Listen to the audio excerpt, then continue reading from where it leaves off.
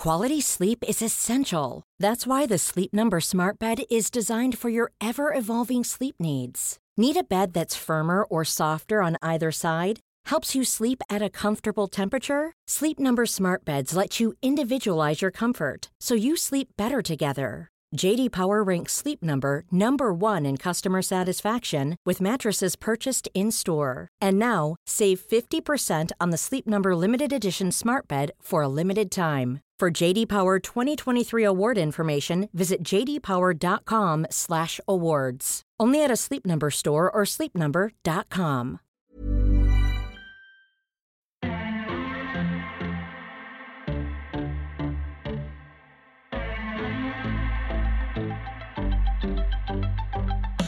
Hello and welcome to the First Exchange podcast with me, your host, Lydia Day-Dahl. Well, we are on episode 60. We're 40 off 100, which we're going to get very soon.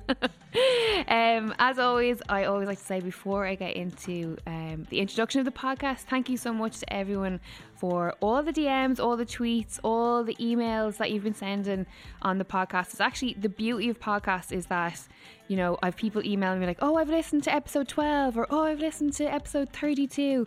I'm going to go back there and listen to them all. So thank you so much to everyone who's taken the time to send a tweet or a DM or an email. Really appreciate it. Nothing nicer than hearing that you're listening to the podcast and that you're enjoying it and that you're learning something from it. Not only am I learning, you guys are learning as well. So thank you so much. Episode 60, we had a wonderful guest on this week who was in to talk about his incredible brand, Bipolar Bear Wear.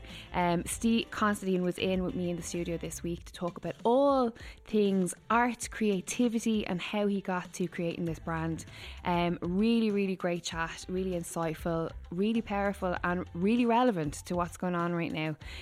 So I think you guys are really going to enjoy it. So without further ado, I will let you all go and enjoy episode 60 of the First Exchange podcast with Bipolar Bear Wear.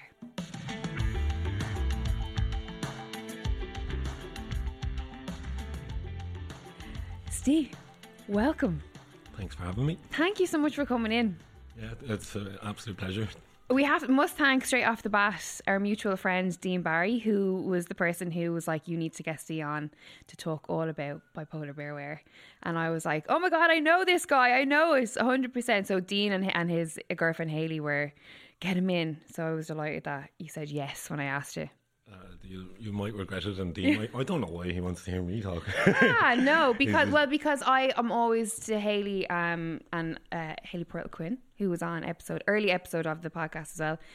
Dean and Hayley obviously are my teammates, and Dean owns Ankel Jiu-Jitsu in Arklow, shout out. But I'm always saying to Hayley when we like go for coffees and different things, who should I get on? Please, I know you all know like really interesting people. And so that was the shout. Yeah, there's some characters down there. Absolutely. Arklow, yeah. And I had to get someone from Arklow in. That's represents. Big up A-Town. Yeah. Yeah, thanks Dino if you're listening. Dino's an inspiration in many senses. Very articulate and logical and inspirational. And even just playing football and like any sport he put his mind to or anything he puts his mind to, he's exceptional at it. So yeah, absolutely. High regard. Well, he will be very happy to hear that. Mm-hmm. So let's talk at the beginning. Obviously, the reason that you're here is for Bipolar Bear Wear, which is a very, very cool brand that I want you to tell all our listeners about. And then we'll go into the who, what, when, where, wows from that. Okay. Yeah, so Bipolar Bear Wear is a clothing brand. Well, it began as a clothing brand. And it's kind of meandered into a few separate things, to me anyway, personally. Yeah. It's to create mental health awareness and also to create funding for mental health services. There's been a tidal wave or tsunami of mental health or mental illness, anxiety, fear mongering, etc. in the last year. Mm-hmm. And so what began as a clothing brand in 2016 with two friends, Luke Bulmer and Cameron Ridyard, started morphing into, we started doing blogs and asking people to write blogs, and then that's just to give people a voice so that other people could like we were just writing our stories, and everyone's so unique but also very alike, and we're just trying to get other people, as many people involved as possible, to have their voice and their expression. So writing is a form of art, but we also get artists in to express themselves on T-shirts, and also there's an art page there for if it's a musician, they'll share a mix or a new song they wrote or whatever. And basically it began as clothing, and to me, I've always looked at clothing as another wall. As a graffiti artist, I'm like, okay, try to get your name on walls, or just try to get your name on loads of T-shirts. That's very egotistical, but it's walls are blank canvases, and so is clothes. And I think clothing, to me, it's the perfect platform for mental health awareness, because it can open up a dialogue, because I hope you're wearing clothes, man. But I prefer if you're wearing clothes. And that's not everyone. Not for everyone. But like we wanted the logo to become an emblem, or just a conversation starter, And I always pride myself, and I pride other people on speaking honestly, and I hope that we can inspire people to do that, and that the clothes can start that conversations like, how are you really feeling today? And don't give me any of that I'm grand, I don't want to hear that. And we've got a couple of bits of feedback to say that the clothes has started a conversation like that, which is cool. And I don't know, these things you can never measure them, which is a lovely thing as well. There's no views or clicks or whatever, it's just hope. And so it's transformed. We've raised about 25,000 for mental health services at the moment. Wow, congratulations. I thought that would be millions by now. But and it's so then in more recent times, we've got great artists on, like a very like Dean, a guy I hold in such high regard, is a graffiti artist, Aches, and he's always helping, he's one cool dude. Yeah, but he's not like, he's very cool, but he's just got the same kind of goals, and he's always trying to help in many ways. And there's been so many other artists. We've got a few really good ones lined up, and just people coming together and always trying to say, hey Steve, do you want a hand with this? Like, my friends are phenomenal.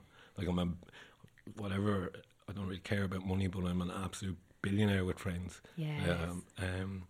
That's the kind of everyone's kind of getting involved. And then, like, in the last while, like I have a ton of diagnoses, so I don't really know which one applies, but I get dark spells. And I always noticed that I'd go, like, if I had the motivation, I'd go for a walk. And I'm always looking for something. I didn't even realise I'd be looking for something, but I'd be looking for a conversation that's never going to happen, or I'd be looking for a sign.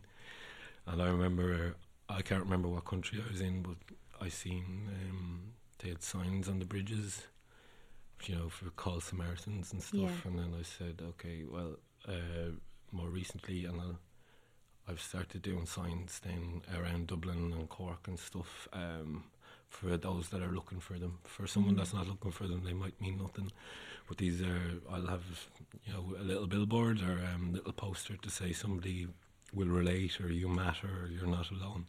And there's always a signpost there to say, here's Pieta House's number, here's Talk to Tom's number. And I've just, it's the people I never hear from that I'm worried about, so that the signs are kind of for them. So that's kind of graffiti in a sense. And it's also a little fuck you to advertising as well. Like, I'm taking over some of them spaces, or not me, other people are taking over them on behalf of me. I put them posters, you can download those posters and put them up yourself.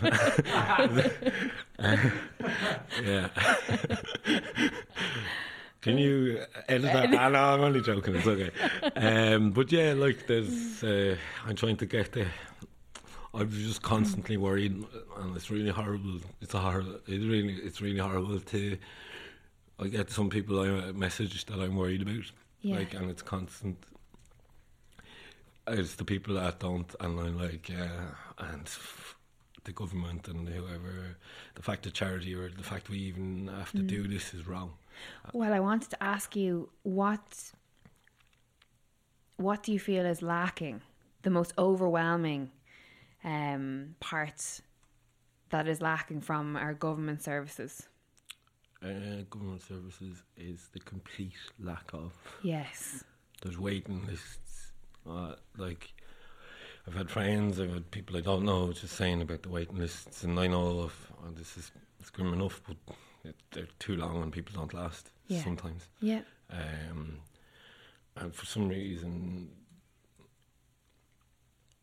they don't care. They know this is happening, and they're hiding. And I'm 1000% sure they're hiding a lot of things right now.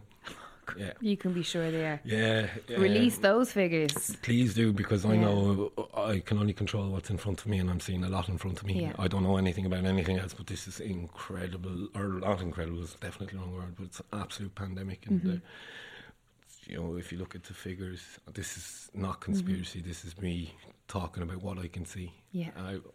Just on the weekend, I was painting for a teenage mental health foundation, and a lady came up. She said, "What's this about?" And we started chatting to her, and then she was telling me, she started crying, and she was just saying that 3 weeks ago she was thinking about taking her own life, and she said she's never struggled with anything before. It was just nice that she felt like talking to me, because I don't know when, I don't know who else I'm walking by that's like that. Yeah. And there's another story from 2 weeks ago of a lad down the pier who was rescued. And then I know there are a lot of others that... And as I came into the studio today, a friend of mine, Paddy Douglas, texted me to say that he was on a beach this morning and a woman was being pulled out of the water. Oh, Jesus. So, and I, again, like you say, about I can only talk about what's in front of me. I too can only talk about what's in front of me, and I have yet to meet a friend or family member who's gotten coronavirus or has died from coronavirus, but I can give you on two hands right now close friends to me who have either been considering suicide, have lost someone to suicide, or who are in a very dark place right now due to this lockdown. And that's not to say that I'm not being conspiracy theory and saying like coronavirus isn't real, but this is my reality. And it's the pandemic after the pandemic, I suppose. You said something very interesting there when you were explaining so eloquently about bipolar bearware, but you said that you were, constantly looking for a sign. What did you mean by that? A reason, I think. I think, and that's part of this pandemic, the mental health pandemic. Yeah. Is if you've no reason, then what are you looking? What are you? And Absolutely. You can make your own reasons, and I've made my own reasons, but I was devoid of them for a long time. And I know a lot of people are, but I also, that's a lot to do with this wave, is that there's a lot of people have been stripped of reason. Yeah. The things that made them get up in the morning, the things that made them, even for celebrations of living, and commemorations of death, we're not allowed. These are part of life, you know, and we're completely stripped of that. For what? So that's the sign I would be looking for, is someone to tell me it's like that. I don't know. I be honest with you, I'm quite not a nihilist, and sometimes I struggle with these thoughts, and the signs I'm looking for are meaning, as well as, I don't think whoa, too dark, but I don't think there's much reason for us, both that you can make your own, and then sometimes I get lost, and I'm looking for a purpose. One of my favourite quotes is Picasso's, "Don't butcher this now, Stephen." The meaning of life is to find your gift, and the purpose of life is to give it away. Absolutely. You just find your thing, whether it be knitting. Like my mum is a brilliant knitter, and she'd be delighted to hear this. And then, she started knitting a lot now that she had to retire, and Yeah, I think, and then she knits for people, and I don't know if she realises, or have I even talked to her about it, but you know, she's knitting for babies, she's knitting for everyone. And that's knitting for Ireland. Yeah, man, anything. She done a little Michael D. Higgins tea cozy for my birthday last year. Wow, Yeah, no man. way. She's like, I was like, ma'am, you can actually sell these. Like, Oh, they will go down a treat. but she's kind of the same as me. She just wants to do it for enjoyment. It's never for money. It's always for love. Yeah. So that's where you get your creative streak from. Yep. Yeah. Yeah, no, she's an inspiration to me in many forms. So yeah, Amazing. but she does. She never realised she gives these things to people for free to get there. It gives her a reason, and it gives her enjoyment to see other people enjoy it. So it's that's, I think, when we strip back, I think that's what we're here to do. But you must have had people say to you, especially since launching Bipolar Bearwear, that you know you are the quintessential Picasso quote there, in that you know you've found the reason, you're giving back, you're doing something of sense and meaning and purpose, and you're helping not only your community but the wider community with that as well. And it's a very selfless thing to do, you know. It's I'm caught in this philosophical paradox of like, Dive in. yeah, well, like it makes me feel better, doesn't it, as well? Yes, you know, yes, but it's not. yes. It's not. But you could be doing a lot of things that just make you feel good, you know. Oh my God! Why did I never realise this? I've been caught with that for years. Oh, thanks so much. Job's going to cut the tape.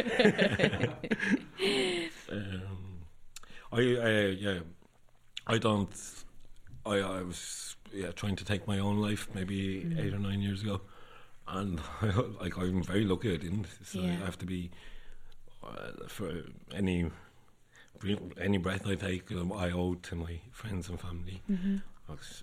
And the people, the mental health services, St. John of God's, most definitely, and St. Patrick's mental health services. I wouldn't be alive without them, so I'm here to give back to them. Sometimes I drift from that, and sometimes I forget to be grateful that I'm alive. I used to say thanks every day, and then I've kind of get caught up in my own business, and like sometimes I forget to be as friendly to my friends as I should, and to my mum and stuff, and or my family, and the money, then the brand is to try to give back to those that help me, and that will help others. Absolutely. Yeah. How does it make you feel when you look back at 7-8 years ago when you were in that place? I'm very grateful for it. Yeah. Are you grateful that you went through it? Yeah. Yeah. Yeah. Definitely. Why is that? It's the juxtaposition. I feel like I'm like seeing the clouds change colour and stuff, and just seeing a little, I don't know, like a caterpillar, knowing that it's going to be a butterfly, or like just trees, and everything is just so lovely now that I know how bad it can be. Yeah. And even like a cup of tea and stuff, you can't take them for granted. Yeah. And I suppose it helped me to understand people as well. And I think I'm very lucky to have that. Because what did you get from that? What understanding did you get? Well, like the way the psychologist taught me, I acted in a certain way because of certain things that happened in my life. Yeah. And then I realised then that that's what other people do. So sometimes they'll meet an absolute fucking prick, and I'll understand why. I'll make a massive assumption that will make me feel okay with it. Yes. And I'll nearly be laughing at it. But there's, it just helps me understand.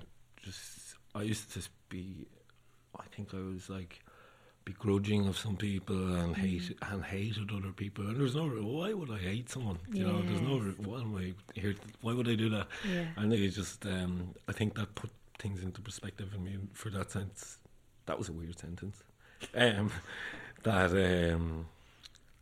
Everyone wants to be loved, even the 100%. Yeah, and there's no reason for you not to. And if someone isn't being nice, I sound like a baby, but if someone's not being nice, there's a good reason why. Yes. Yeah, and I think that helps with just living in a world full of humans. It does help, and I had a very similar experience with my own experiences with therapy, in that I felt like it alleviated a lot of the shame and the self-hatred that I had for myself, and I kind of had a lot of compassion for myself, and through that compassion with myself I found a lot of compassion for other people. And then I had to kind of analyse it again, because I found myself having too much compassion for people who were just arseholes, understanding them, but then going, but fucking why am I still here? Understand them and shag off. Do you know what I mean? So, but again, it's all that learning experience. It's the learning curve. It's understanding yourself, other people. And like that, when you can separate your own emotions and feelings from it, and you look at people in your communities in the world, and you just see that people are just running around kind of like headless chickens, just like desiring to be loved and not really knowing or understanding what's going on inside them, whether it's their the physical end of their bodies or the emotional standpoint. That's so interesting that you're on the same wavelength there, because I don't really talk to people about what I just said, and it would be interesting to see how emotionally intelligent, like if the whole world became emotionally intelligent. Yes. Imagine what would happen.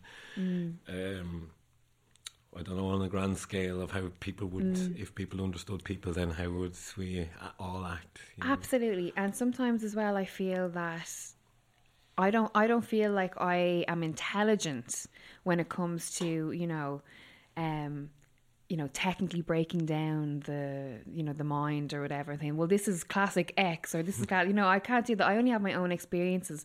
But sometimes when I look at someone and I look at how they're acting or how they are in the world, I just simplify it as they haven't done the work. That's all I can put it down to. They haven't gone through that pit of fire where you're literally just left raw and you're like, what even is this? I'm the exact same. I was like, you muggle. I was like, I'm always like, even when I'm talking to someone, I'd be fairly open. I'm like, oh, you haven't been to therapy? Well, yeah. Well, what's wrong with you? It's the best thing ever. I remember when I found therapy for the first time. I had found therapy and jiu-jitsu all in the same year. Oh, brilliant. So, and that's obviously how I know Dean and Hayley. Again, we're referencing Dean Barry, a mutual friend of myself and Steve's, who owns Ankle Jiu-Jitsu in Arklow. But when I had found jiu-jitsu and therapy in the same year, like I will never forget that feeling. It was like being saved and reborn, and like it was the most exhilarating year of my life. And I was still very much broken, but it was that glimmer of hope. I now knew how to get better. I now knew that this was the steps that I needed to take in order to get me into the place where I wanted to be. And it worked out. I trusted my gut. I trusted jiu-jitsu. I trusted therapy. I trusted eating clean. I trusted like that lifestyle. And I got there. And now I look back to my 20s and I don't recognize that person anymore. I don't know her. I know she's still in me. I know that if I don't keep on what I call my side of the bargain, that she will come back. And my side of the bargain is to keep exercising, to eat well, to go back to therapy if I feel like I'm slipping or things are getting a little bit overwhelming, to meditate, to journal, to be creative, to constantly work and try to be better. These are all little things that will help me progress and get me to that place where I want to go. Yeah, and do you that's perfect, like, do you feel, sounds cliche, but do you feel like a stronger person, like more equipped or resilient from this? Or? Absolutely. Yeah. I feel like there's nothing I can't face, because I was at what I feel was the very pit of despair. Very pit. And, I'm lucky in a sense that that the suicidal thoughts were there. I never acted on them because I always still had something in me that it must have been some hope in my subconscious. There must have been something there.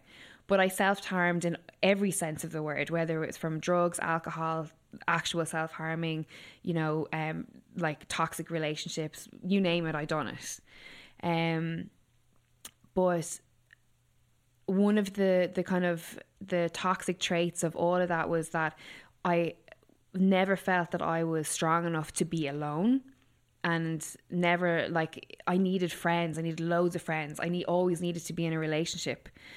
Now I look back on it, I probably was terrified of my own thoughts. Didn't want to be alone because I didn't want to go there and have to explore it. And when I was faced with it and had no choice but to be alone and to sit and face every demon that, you know, at the time I was 30 at the time. So every demon for 30 years to be just put in front of me, and to have to go through the fire by just doing jiu-jitsu and therapy and like and sitting with it, as opposed to like finding a vehicle of drugs or alcohol or men or whatever it might be. Not that I was like off with a load of men for years. You know, see me in the brothel. Keep yourself occupied. But you know what I'm trying to say. But when I got through it, then it made me feel so empowered. And I don't mean it to sound in the negative way that it will probably sound, but I kind of got the sense of, I actually don't need anybody. I'm enough. I am okay to face this world on my own. Now that I've come, you know, more and more out of that, I realise that I'm able to do this on my own, but it's a lot better having really good friends and really good relationships and having better relationships with your family and so on. But that power of knowing that I can stand tall alone in this world money will never take that away from me. It's kind of nearly dangerous. It's like I went through the same, and I'm like, I'm so happy on my own. Yeah. Like from absolute, and I was just chatting to someone recently about, you know, when the music goes out. Yes. You know, it's 2:30 or 3 o'clock. And you're like, oh, that drop in your stomach. I'm like, oh, I have to go home now. Hopefully not on my own. But if so, I'm just going to be left without Chipper. You just go, and then that kind of happened for everyone last year. If the music went out and you're like, now you can't escape from your thoughts. You can go hoovering and try to hoover out them thoughts, or put on music, but nah, man, you're gonna have to sit there and, you know, learn to get good company with yourself. Yes. And just from what I can see, I'm lucky. My friends are, well, all my friends seem to have done well from it. You know, they might have struggled at the start, but we were all put in a psychiatric ward last year. If anyone's been in one, they'll know that we were well prepared for that. We were like, go on, my son. It's like a little holiday. We've got a year-long holiday now. But a lot of other people that weren't prepared for that were put into that, and they were like, okay, I need to make good company with myself, or else I'm going to completely self-sabotage. And just back to kind of what's currently happening. I haven't seen it on the media stuff. I just have very good friends that are nurses, and they're telling me that a lot of people were like in the hospital, just like 1 or 2 cases of COVID, or, you know, but the rest was people alcohol abuse, and suicidal. People that attempted suicide was what they were dealing with. Now I don't know why that's not on.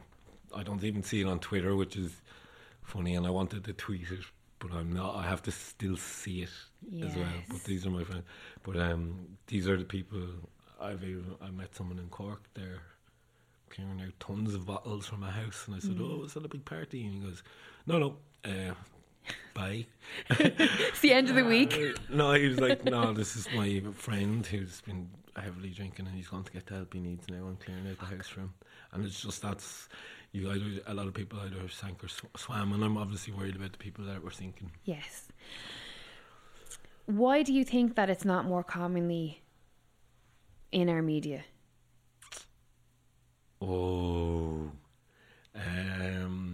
Because there's obviously, you know, you can go down a conspiracy rabbit hole end, and then you can also look at where I would look at that, you know, the Irish, I don't even know how to properly execute it, but that there's so much money made from drink in this country, cigarettes, like, I don't even know if that is a thing, but I just struggle to understand why mental health is not taken more seriously in this country, and why they're not doing as much fear mongering as they're doing with coronavirus.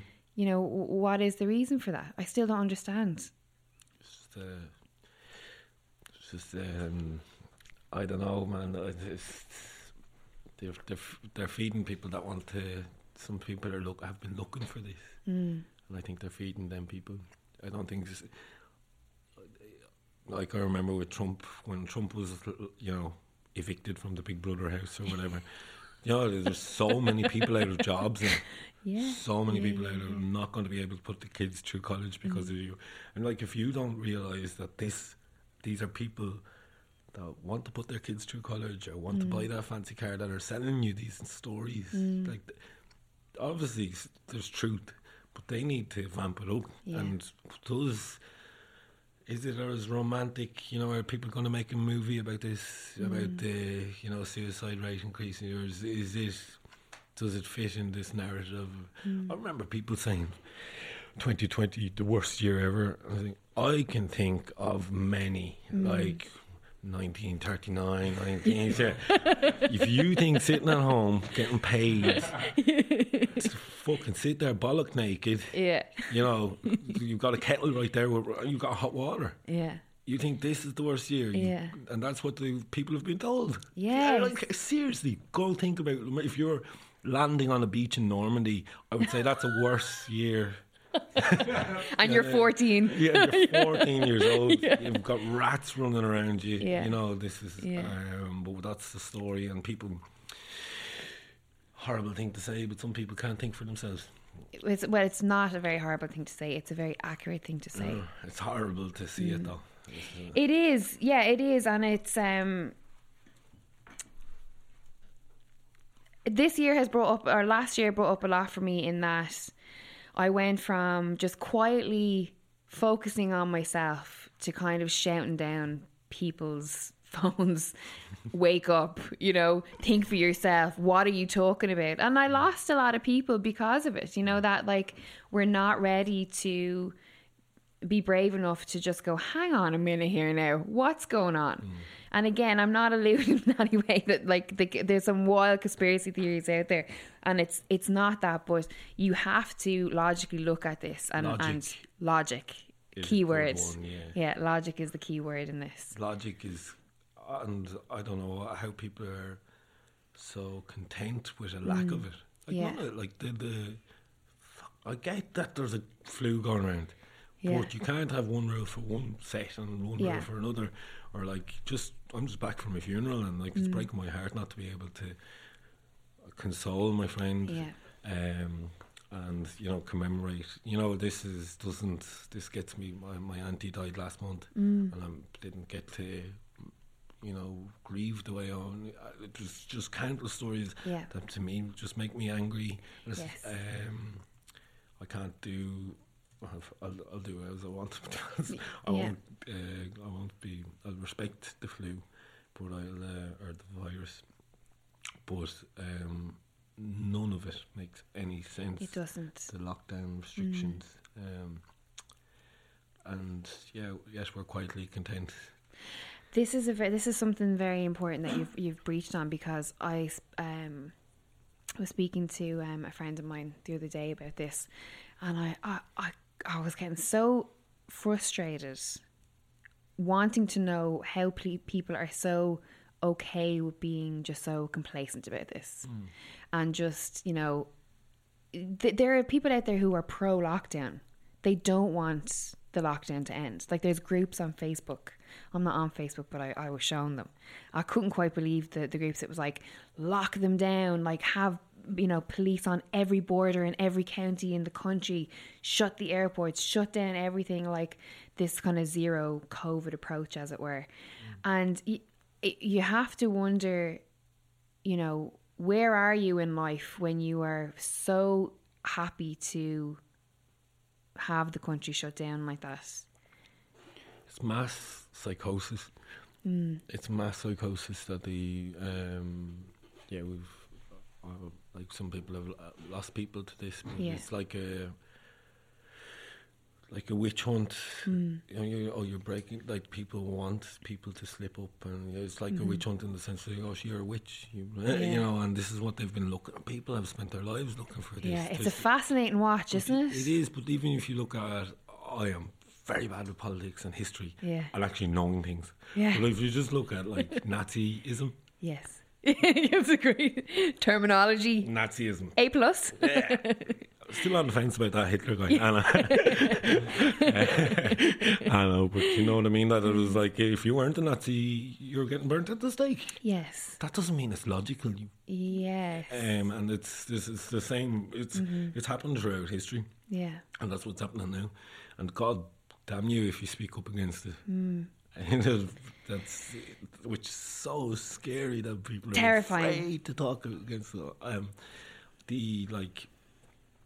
There was just like some of the examples of the restrictions was just the big thing that's really, really, really hit me. Never mind all the Armadillo hijacking and the panic attacks and anxiety and the isolation for the old people in their last years, of people being deprived of their life and their livelihoods, is their justification of treating people with cancer and stuff. We've lost a couple of people through suicide and cancer in the last year, and lost known to COVID, and they've prioritised this thing and neglected all these other health things, you know, that kill a lot more people every year. Yes.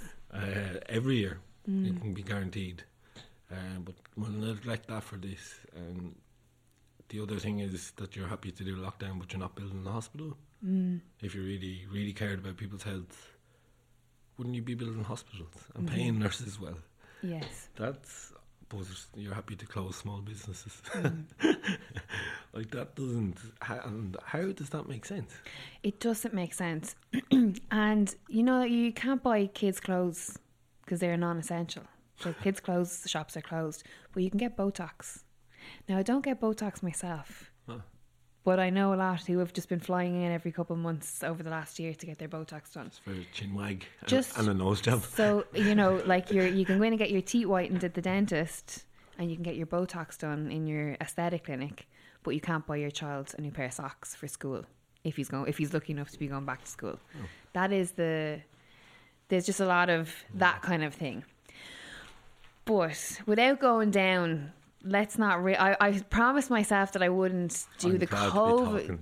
I know you're loving the chat. The COVID thing, because I'm so fed up with it. I'm so fed up with lockdown. But you know, it's very prevalent in what you're saying, because there is that aspect of the mental health pandemic that we're going through, and that we're going to go. Not even as it stands, but the after effect of all of this. Like, are our government putting stuff in place now for when this does end, and they need to pick up the pieces of the mental health of the country? I can guarantee you no, because they haven't been doing it up until this point. There's very just coming back from the funeral, and you know, we're like, can we, it's going these COVID hug politics, and I was like, fuck it, you're getting a hug, man. But like, these are like very important years for kids in cognitive development, and this, absolutely, you know, who knows what this effect of this mass isolation will do. But as humans, we're built that this is like, if you're isolated, you're going to be killed by a woolly mammoth. In our collective, or not our collective, or in our unconscious brain, we've been trained that if we're isolated or rejected, we're in trouble. And kids are being taught not. Who knows how they're going to deal with touch? Like, touching someone else's skin is actually quite important for your, as a hug, or in whatever way you want it, when you're allowed. But touches and touching humans, we're social beings, and the effect of this to the older generation and the younger generation. Who knows what it's going to be like, because you need to be hugging people, and we're teaching kids not to touch. And it's such a crazy. It really is. And I'm so happy that you brought up about hugging, because I am like, to the point that when I was in therapy, and I was like, I don't understand why I crave it. I crave hugs. crave them to the point where I would look at someone in a pub when pubs are open and be like, I'd love to give her a hug, or I'd love to give him a hug. Like, love it. Totally, like the serotonin, all of the good stuff. I feel it so much. I would even hug a tree. I have hugged a tree. I do hug trees. But where am I going with this? Hugs, not drugs. It's that thing where I'm like, don't say on air that you hug trees. It doesn't go down well. But it's so important. And the first lockdown, you know, my mom rang me and said, I've got good word now that this is going to go on for a couple of weeks. And I was like, who said that? RTE? I was like, yeah, it's not, I'll be fine. So she was telling me to move home, to go back to Waterford, to, you know, so we could all be together while the end of the world was happening. And I was like, Mom, this will be over in like 2-3 weeks. Don't worry about it, you'll be grand. And all my housemates moved out. Oh. And so they went to like home or a partner's house, stuff like that. And I was like, unreal. I get the house to myself. Brilliant. That's when you started hugging trees.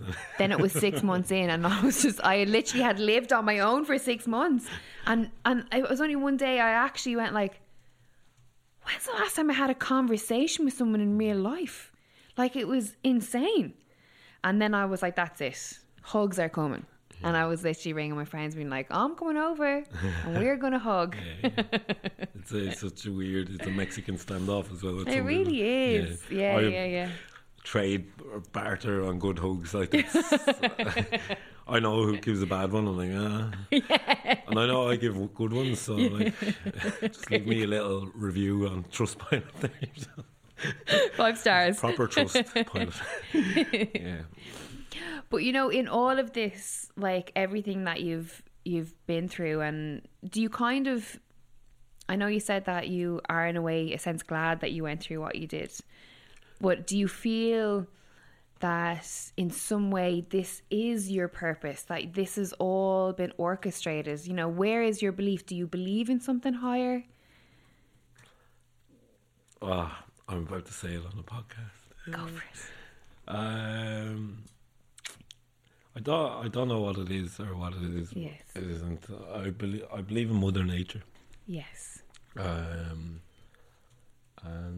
I feel like the more you smile at her, the more she'll smile back at you. Yes. That's lovely. Yeah. Very it's nice. just, and if you smile at people as well, like any dogs, whatever, they'll always smile back at you. Yeah. And I had I'm gone full Joe Rogan, but I had a lovely DMT trip there last year, and that kind of changed it. That I was rate myself 0 to 10, and 0 is suicidal, and 10 is dog head out car window. Yeah. And the DMT kind of changed my perspective on compassion and love, and it's just, I always appreciated nature, but the day after I was crying, just going looking at fields and stuff of pure joy. And wow. Yeah, it's just, there's this lady, I don't know what her name is, I just call her Mother Nature. And another thing I'll tell you, she dragged me through a universe of like colour and just pure love, and then it was with her hands. It was like, she'd done created everything with her hands, and there was kind of henna on her hands, and all these objects I'd see, I recognised someone, and it was like everything, every colour or everything I was being dragged through, and it was like pure bliss. And she's the lady I believe in, wherever she is. But I met her, no, I didn't. I was in the Buddhist Meditation Centre in Cork, Dojan, and she was there. So I don't know, it was like, whoa, that was the exact same face. What? Yeah. Before you'd met her? I'd done the DMT and then I'd seen her, and then my friend, my best friend, he went this very similar trip, and I sent him a photo, and he goes, "That's your one, only she's a different colour." But hold on a minute. Yeah, I'm getting goosebumps now even thinking about that. Yeah. Is there no way you would have seen her before? I would have seen her before. Sorry. Fuck, I thought you meant you'd never seen this woman before and she was in your trip and then you saw her in real life. Well, I had never taken notice of her. Okay. I'd never had. Okay. Yeah. I'm sure I would have seen her in some media, you know. Yeah, and then I looked yeah. into old artworks and stuff of. Still, that is very strange, isn't It's it? so strange. And who is this magical I woman that's actually down in don't want Cork? to know. Really? No, like you know. Sorry, it's an ornament in the. I didn't say. Oh, she's not real. It was a representation of her. Sorry. It's a goal. No See, I thought way. you meant it's a woman No. down in Cork, as I in didn't- like she's walking through Lidl now doing her shopping. How are you getting on, boy? I was like, fuck, I want to get her on the podcast. Yeah, no, I'll ask her. Who is this mythical being that's like appearing in DMT trips? T-shirts, yeah, she's. But what she was used to play for Cork Miners. Sean Ogo Halpine. what was your like? First of all, what led you to DMT? Me and my best friend. I don't know if I don't want to rat him out. Oh, don't rat him out. Rat Yeah. yourself out. But we've been looking for like 7 or 8 years, Yeah. and then I finally found someone that would get it. Yeah. And I had it for a long time, and it's still. I was like, I don't feel like I'm in the right place yet. Like I was in the right place mentally. That's a key detail. Yeah, but it's just for some reason it was just nothing had changed in my mood or anything, but I just felt like the time was right. Yeah. And I said it to him, and he's like, "Yeah, it feels like the time is finally right for me too." Yeah. And it was so weird. It was, it made the other thing, the other experience. Sorry, that really changed everything. Then on that trip was I've always been kind of cool about death. I don't really care about it. But it just one of the realizations during it was that I didn't find out the actual truth until after. But I was like, this is what happens when we die. This is where we go for a brief amount of time. And I was chatting to that one from Cork briefly, just communicating like telepathy. I said, is this where we go when we die? And she said, yep, you're correct. And then I sound batshit crazy. No, you don't. You don't at all. Okay. You don't at all. Not at all. Then she goes, yeah. And I said, oh shit, I'm not dead, am I? I said, no, you're not dead, you fool. That's not exactly word for word. And then I was shook from the experience in a joyful way. Yeah. And I cried straight after and stuff, and so did my mate. And I googled it after, and then it turns out that DMT is released when you die.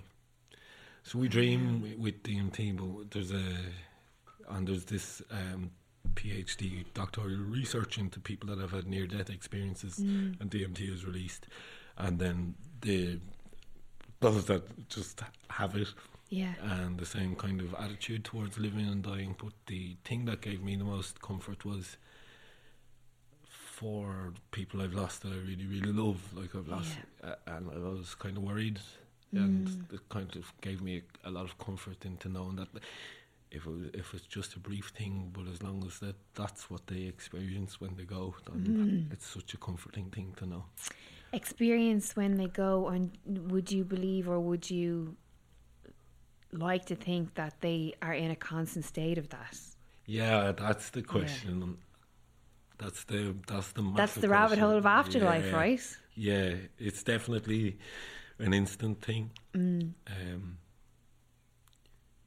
I don't know. This is I was in the room when my auntie died. 10 years ago, and I felt something leave as well. So I don't know what that is, but I could feel it wasn't. You could feel something move out of the room, just lift up from the floor up to the roof. I don't know. Yeah. Obviously, I don't know. See, but it's very, very interesting to even hear you say that, because you're talking about your experience, and two, you're saying I don't know. So they're two very valid, very important pieces of information in that we don't know. No. And all we have is our experience of it. And that's where I sit with it. But as much as you can sit here and go, but this is how I experienced it, and it is as real or was as real as anything, there can equally be someone sat at the other side of the table from you that can say, but this is the logical reason why that was, and different things. And the answer is, we'll never know. No. So that's where belief systems, I believe, come into it, in that we are all free to believe whatever we want in this life. Yeah. That's the beauty of it. And to sit in harmony is that we should all respect each other's belief systems, no matter what once they're not, you know, imposing on other people or whatever. Exactly. But, you know, that I always had this thing of like, if I look at the sky and I see blue, and you look at the sky and you see blue, how do we know that we're both seeing the same colour blue? You know? Yeah. And that, like, I mean, you wouldn't want to smoke a joint and think about that. Well, I wouldn't, because I'd be under this bleeding table. Yeah. You know, but it just is one of those things where it's the beauty of it. It's your representation of Absolutely. Or your belief. Yeah. And I love at that point of I love seeing people have beliefs. And even if I don't believe in them, it's such a lovely thing to see. You know? Yeah. I hate when people try to impose theirs on others, or just like try to knock someone for having theirs. Like, yeah. some people believe in, you know, soccer is their, yeah. you know, and yeah. and we all have our own little religions, even if you don't know it or not.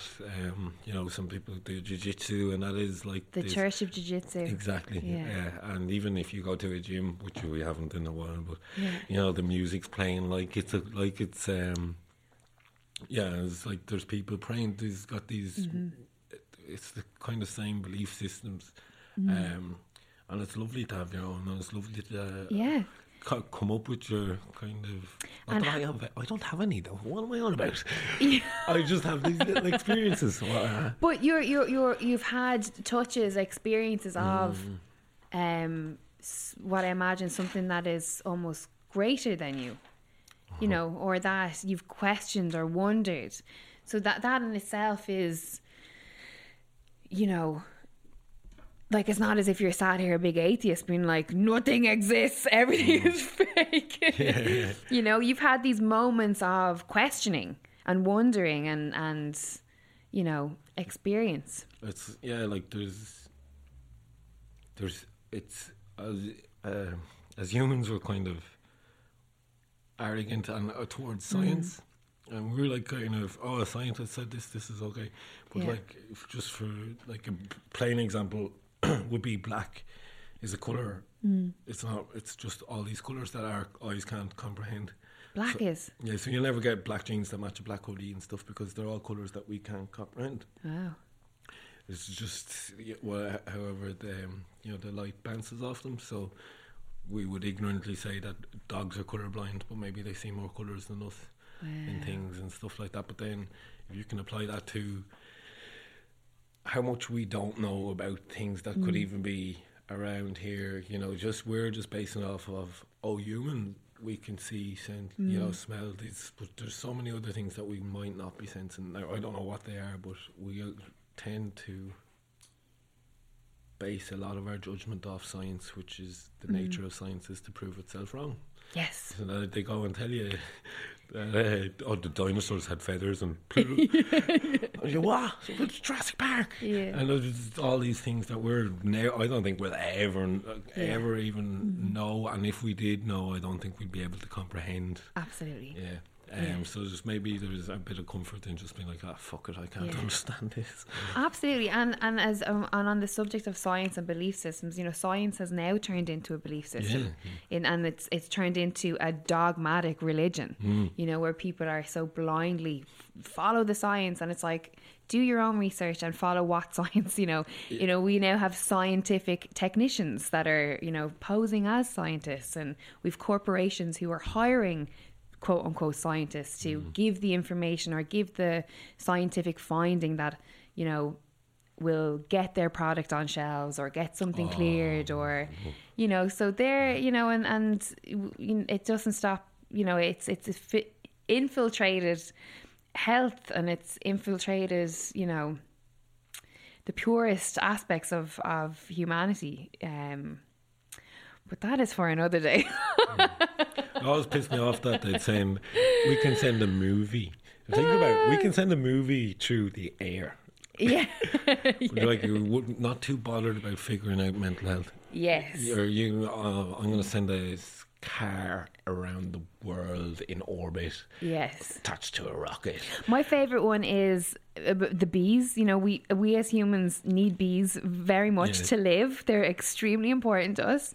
And, you know, this whole new thing of fuck actually saving the bees. Let's create robotic bees, which is what the Bill and Melinda Gates Foundation is now projecting for 2030 is that robotic bees that will do the same as how ignorant do you have to be to think that you can replicate nature with any kind of machinery? But they do. So, I mean... Yeah. There we go. It's watch out for those robotic bees coming 2030. Really harrowing, isn't it? Just, I mean, bees can fuck you up as a natural bee. Yes. Imagine with some hinges and screws and bolts. Yeah. Or even the production, like even from a honey production element. It's just everything is getting so fake and processed, and that's not where I want to be, you know. Move to Arklow. You're looking for natural. You want natural, organic. Arklow. Yeah. The answer to all your dreams. I'm going to start tourism, Arklow tourism board. I'm telling you, they get a little commune going down in Arklow. Look at our real bees. Before I let you go, I would like you to tell me what you think is the biggest changes that you've experienced as a person in the last 10 years. How have you changed? It sounds kind of cliche now, but just I found I was very lost and I had no purpose, and now I've found a purpose. I think, I was less mindful. Just chaos of a human being, like no focus or no empathy or no control over any of my thoughts. I remember the day I first thought about thinking. I was like, you're actually thinking. Like I was just an animal using my subconscious was doing everything. Yeah. And just the change was to start meditating and become more mindful of what I do and what effect it might have to someone else. It may hurt someone. Or what are your daily practices, or do you have, like, do you meditate, journal? Outside of your creative realm of graffiti and, you know, merchandise and streetwear and... Yeah, I haven't been meditating as much lately, and you can see some of my speech is kind of just going all over the place, but I would usually meditate in the morning at like 8 o'clock, or when I was in the office actually, I just meditate and maybe get up at 8 and meditate for 15 minutes, fall asleep and be half an hour late for work. Every day, and it was lovely. Yeah. But my mind was so clear. Yeah. I keep a journal, and basically if I don't, I've started exercising. I don't eat healthy. I eat cake. I eat as I please, and then I balance that with running and stuff. It used to be rugby, but I can't stick my head in between other people's arses at the moment. Don't ever try jiu-jitsu. Oh no, it's the least COVID friendly thing, and rugby is too fun. But yeah, I am a chaotic bastard. Yeah. And I have to balance. So if I give myself enough structure, enough work done, then I can reward myself with going a bit chaotic. And you know, you were saying about your previous... Carl Jung, the famous psychoanalyst of the shadow. Yes. I have to feed my shadow, and I'm a bold man. Yeah. As in, like with graffiti, that gives me my adrenaline. Yeah. The adrenaline I need, and just whatever maybe. I just need to feed that in a way that will never harm anyone else. Yes. And that won't harm me.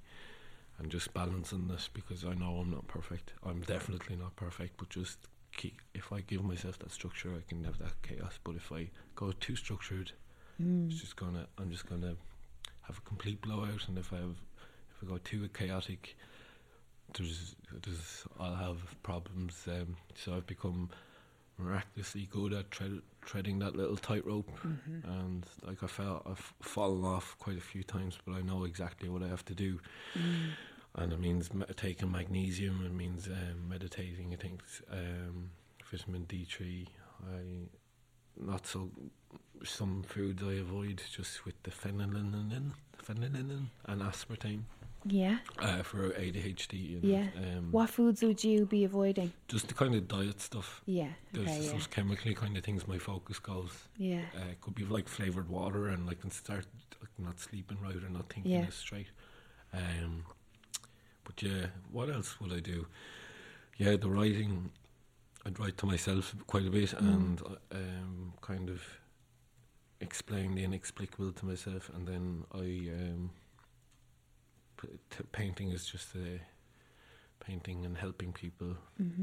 Painting is a therapy for myself, and I think a good hobby to have is to show people that you love them. Yes. Yeah. Do you tell people that you love them? All the time, yeah. Well, Me too. Yeah, do you? Yeah, it's all the time. Yeah. To the Fontaine's lyric, did you see? Tell your mother that you love her.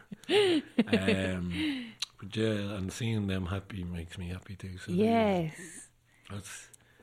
And seeing them sad makes me sad too. So. That's when you know you're pure of heart, when you can share, when you can feel other people's joy as your own. Yeah. Or you can celebrate their wins as your own. That's when you know you're pure of heart.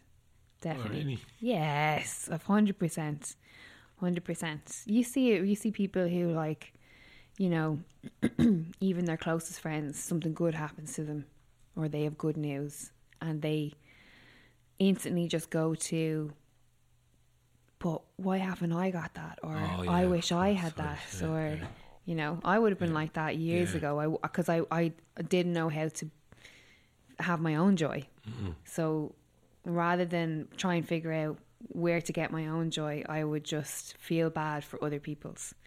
And then when you conquer that, when you figure out, you know, how to not be, it's pretty good. It is actually. Sorry, I never really. I know I used to be like that before, but I never would have considered it to. Yeah. You know, it was just me hating myself and projecting it onto others. Yeah. But yeah, and it's kind of. I actually never got to say it earlier when I was just talking about how it changed me. The suicidal it was going on for quite a long time, like since I was 12, or I was kind of always having suicidal thoughts. Wow. But getting through, I hate that this is Winston fucking Churchill's quote. If you're walking through hell, you might as well keep walking. And when I was walking through hell, there was no hope in sight. But if anyone's listening that is going through hell now, I'm not going to say, I can promise you, but I can guarantee you will become, if you get through this, you will become one of the most resilient people that you can meet. I promise them that. I promise you that. I can't promise what will happen. I promise you, if you can do that, you can fucking do anything. And any physical pain, I've cursed way too much. Any physical pain is not a patch on this mental health. You can put yourself through the ringer and anything else. Yes. Just look after your mind and stress and sleep. Watch out for those too. Yes. But if you can get through this moment of hell, you'll be a much stronger person than the muggles. Beautiful, absolutely beautiful. What a perfect way to end the podcast. Before I let you go, hopes for Bipolar Bearware? Petting farm. And selling magic carpet. Hopes for Bipolar Bear. Well, I've been saying this since day one, but I want to create a creative arts therapy centre. Oh, amazing. And I will do it. My plan is, it was a 10-year plan. Yeah. I'm 4-5 years into it, so it's going to happen. Wow, amazing. I've nothing to base that off. Location? I've nothing to base that off, by the way. I believe in it. Location? Belief is all you need. Yeah. And the location. I have little buildings and stuff, and I haven't even mapped out my head. It's so there's cognitive behavioural therapy and the biopsychological social model. You know, you look after your biological health and your psychological health and your social health, and you will be okay. Okay. Content. Yeah. But then creative arts as forms of expression now, where people can express themselves through Lego and stuff. But it would be to dance, music, painting, reading and writing, and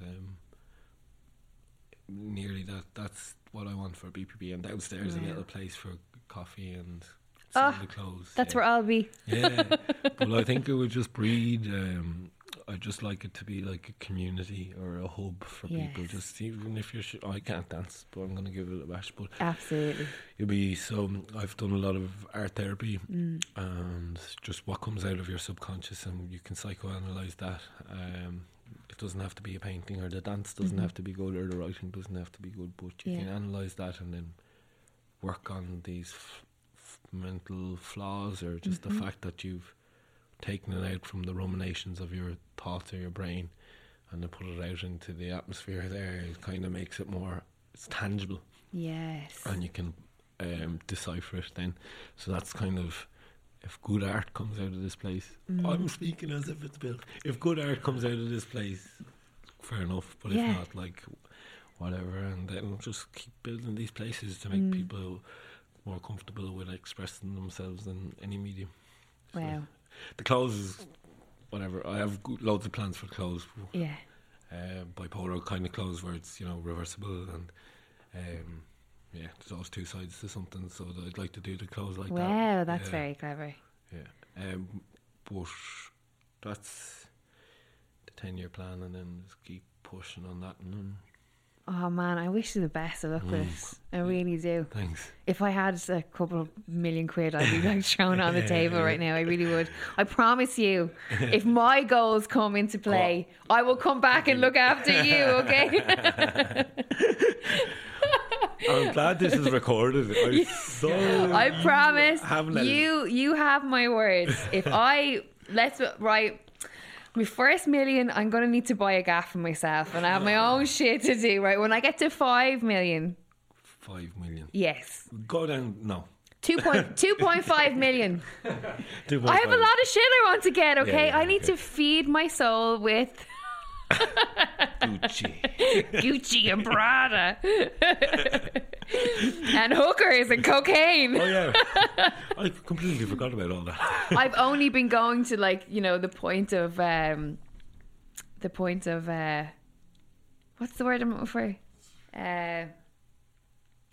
What word when I'm doing this, what word do you see? What word? Yeah. I can tell you what it's not. You know, I'm meditating right now. God, what's the word? Enlightenment. Enlightenment. What God. word do I never. see? I'm never going to ask you to play Pictionary anyway. Is that what you like? Enlightenment. I'm only on the path to enlightenment so I can ruin it all when I make loads of money and go on the cocaine again. But no, I promise. 2 million. 2 million then. 2 million. I'm going to donate. I'm going to be banging on your door saying, if I've 2 million, I promise hereby right now that if I make 2 million quid profit. All these stipulations, all these little T's and C's. I'm only joking. I promise you, if I make it go over my first million, I will invest in your community hub. Deal. Only if I have a lifetime supply, a lifetime entry band. VIP area. VIP area. Yeah, that'll do. There you go. Yeah. I'll give you a parking space. Brilliant. I don't drive, but I'll take it. Oh, you can just stand there.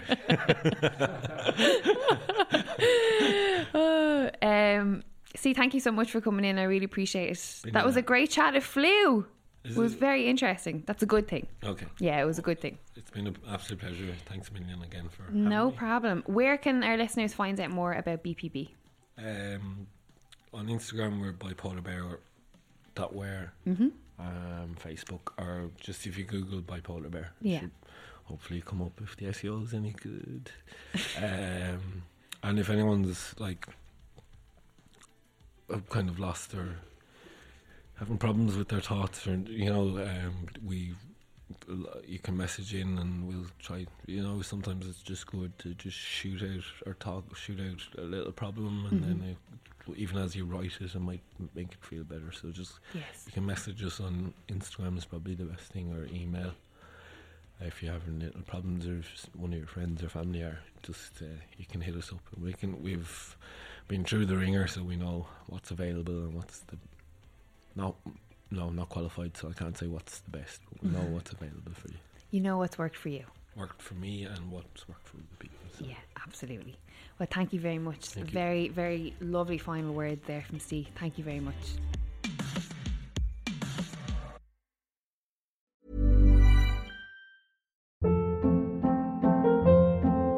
Hold up. What was that? Boring. No flavor. That was as bad as those leftovers you ate all week. Keke Palmer here. And it's time to say hello to something fresh and guilt-free. Hello Fresh. Jazz up dinner with pecan-crusted chicken or garlic butter shrimp scampi. Now that's music to my mouth. Hello Fresh. Let's get this dinner party started. Discover all the delicious possibilities at HelloFresh.com.